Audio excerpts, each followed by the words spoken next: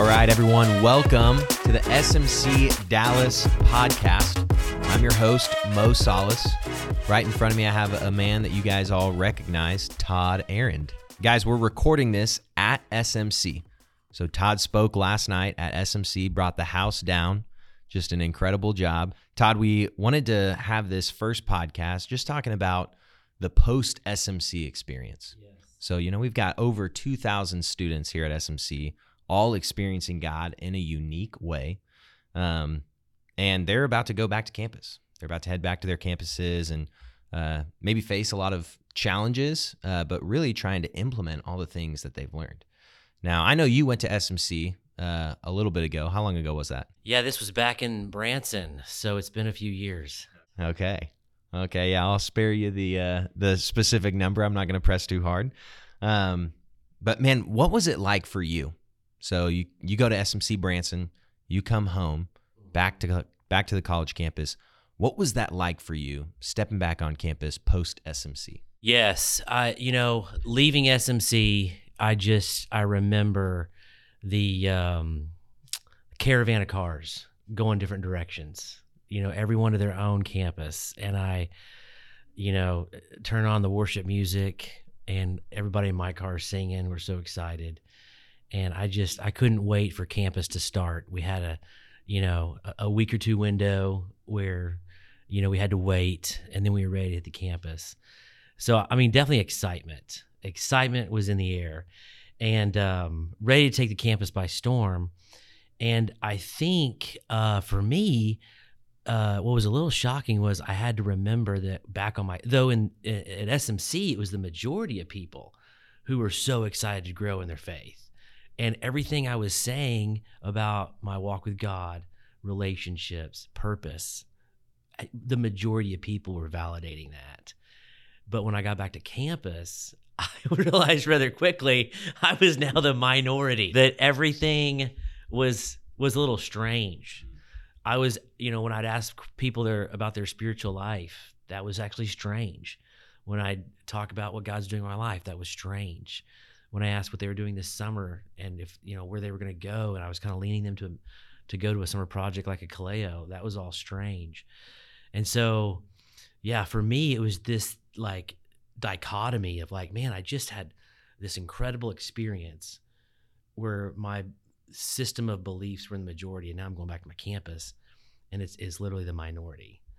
I'll tell you a verse that I had come across. Again, I was a kind of a new believer in my faith, but a verse that I came across was 2 Corinthians 2, and maybe some of you guys will remember this, but it's 2:15 where it says, "We are the aroma of Christ, and for some we're a fragrance of love, and for some we're a stench." And here I am, a Lambda Chi, going back to my fraternity. I could tell right away, I was like, okay, when I walk into the room, these three guys, they stick around. They want to hang out. When I invite them to a Bible study, they're thinking about coming. And I can remember some rooms I'd go in, and literally it was like turning on the lights and the roaches just leave. Because I would show up, I'm like, hey guys, and all of a sudden I look around the room and there's like one other dude. Yeah. And so I remember being like, oh my gosh, like leaving SMC and coming back from majority that agreed with me to now minority. And now I've got this like fragrance of Christ. It's beautiful to some, it's not beautiful to others. And here I am like wrestling with, how do I deal with all this as like a sophomore? Yeah. I'm not ready for this. Yeah. I think that's a great point, because it's not like what happens at SMC is not legitimate. People experience God. Many people give their lives to Christ, commit to following Jesus. We learn a lot of different convictions. We gain knowledge. We start to put into practice these applications. When we go to campus, those things haven't changed. It's just a matter of our environment changing. And so people are going to receive us in a lot of different ways. So, well, man, as people are going back to campus, is there any advice that you would want to give them about things that they can implement, or disciplines, or anything that they can do to continue in what they've learned here at SMC? Yes, a few things that come to mind right offhand. I think I would encourage everyone to think through their life and think about, do you have someone who is spiritually more mature than you helping you grow?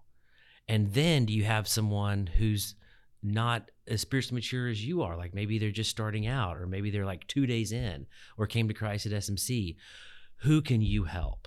And so I think positioning yourself as, oh my gosh, I have someone who's helping me grow, get in the word, like help me in relationship, bad habits. But then also, I just don't need to be a receiver. I need to be a giver also. And so who can I now turn and help? And again, some of our listeners maybe feel like they're not qualified at all. Like they might be just came to Christ at SMC, but I guarantee you, you know someone who is needing your encouragement. And even if you're like, hey, let's do this together. There's a couple of New Testament examples. I mean, you think of Paul the Apostle and Timothy.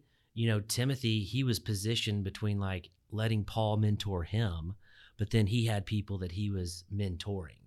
And so you want a Paul or a Paulette, and you want a young Timothy in your life. You know, who are you helping grow? And I was asking my daughter, she got a new Bible for Christmas, and I said, hey, are there maps in the back?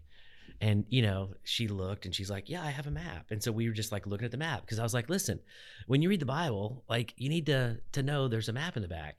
So we spent like an hour on the way here to SMC talking about the map. And one of the things that, you know, if you don't know there's a map in the back of your Bible, it's pretty cool, because there's 2 seas that are really apparent in the nation of Israel. In the north, you have the Sea of Galilee. And that's where like a lot of the ministry of Jesus, walking on the water, calming the storms happen. And the south, 60 miles or so south, you have the Dead Sea. And what's interesting and how it goes with our conversation we've been having is the Sea of Galilee is like vibrant, fish, living. It waters because it has the Jordan River flows into it, and then the Jordan River flows out of it. Yeah. And then you have the Jordan River continues to flow down into the Dead Sea. And the reason it's called the Dead Sea is there's no life, which means there's so much salt that you can float in it. Like you no one's drowning in the Dead Sea. Like you can't, there's no, you can't like, and the problem is there's just no life because there's no river flowing out of it. And so what I remind college students is saying, man, you know, Proverbs 11:25, he who waters will himself be watered. And so don't just go back and say, I need someone to pour into me. No, you know, you're not a Dead Sea. Like you need to pour out as well.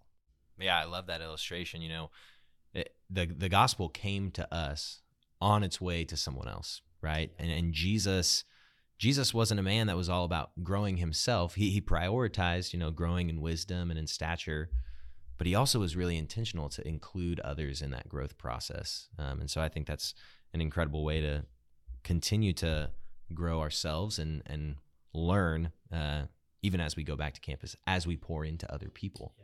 Yeah. Well, man, I don't want to take too much time. You know, our goal is that these are quick, digestible podcasts for our listeners. But I would love to maybe give some people some expectations going back to campus of hurdles, challenges, things that might be hard that they're going to face when they step back on campus in the spring. Does anything come to mind? Yes. 2 huge hurdles, and one is on campus and one is off of campus. The off-campus hurdle that you are going to deal with is called parents, because sometimes your parents are not as excited as you as what God's doing in your life. I literally had a girl come up to me at University of Arkansas, and she said, you know, Todd, my parents don't mind if I party or go out and drink, but they are not letting me go to Kaleo. And I just thought, oh my gosh. I mean, like, wow. This is a huge hurdle for so many students. And I remember I was telling a student the other day, I was like, man, your parents, and I know this by expectation and by experience, because this is what happened to me. And I didn't fully realize this was kind of the normal until I heard other stories like it. But there's really there's sort of 3 phases that your parents are going to go through, and you need to kind of recognize this as one of the hurdles. The first phase is, we're so proud of you. And that's when you come back from SMC and they're like, man, we're so proud of you. We're so excited. Your brother's cratering his life, and here you are, doing so great. And pretty soon you move from the we're so proud of you to the we're worried. And the we're worried is like, okay, like, you want to do a summer project, you want to go on a mission trip, you want to go overseas, we're just worried. We're worried. Like, we just want to make sure you're looking at your options. Are you okay? Do you understand your ramifications of this? They move from this is great to we're worried to the final stage, which eventually comes for most people, is the no, you're not. No, you're not. You're not raising support. You're not going again. This is your second summer away from me. No, you're not. So I think just be prepared. That's normal. That your parents are going to go from this is great, we're worried, to no, you're not. That's the hurdle that you're going to face off campus. The hurdle on campus is peers. I mean, we want people to like us. I heart myself, I want people to like me. Yeah. And so many things about following Christ to the world, going back to that aroma, is unlikable. They don't like to, people don't like to be challenged, to hear the gospel. It's divisive on so many levels. And so, man, just understand, you have to say, I am dead to public opinion. I have to be dead to public opinion. I want to grow my social media. I want to have a ton of likes. I want to be Insta famous. I want to get followers. I want to be seen by others as a nice person who lets you be you. But man, the gospel, I have to give it priority.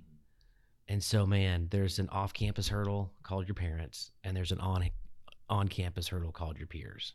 The encouraging thing is both of those hurdles can be overcome. Absolutely. Right? It takes accountability, and it takes prayer, dependence on the Lord, and asking him to help you, right? And so, well, Todd, we're super excited and grateful that you came and joined us on our first podcast for the SMC Dallas podcast. Everyone, we're hoping that this resource aids you as you're trying to get established and equipped in your faith to walk deeply with Jesus in college and for a lifetime, and to impact people all along the way. Keep tuning in.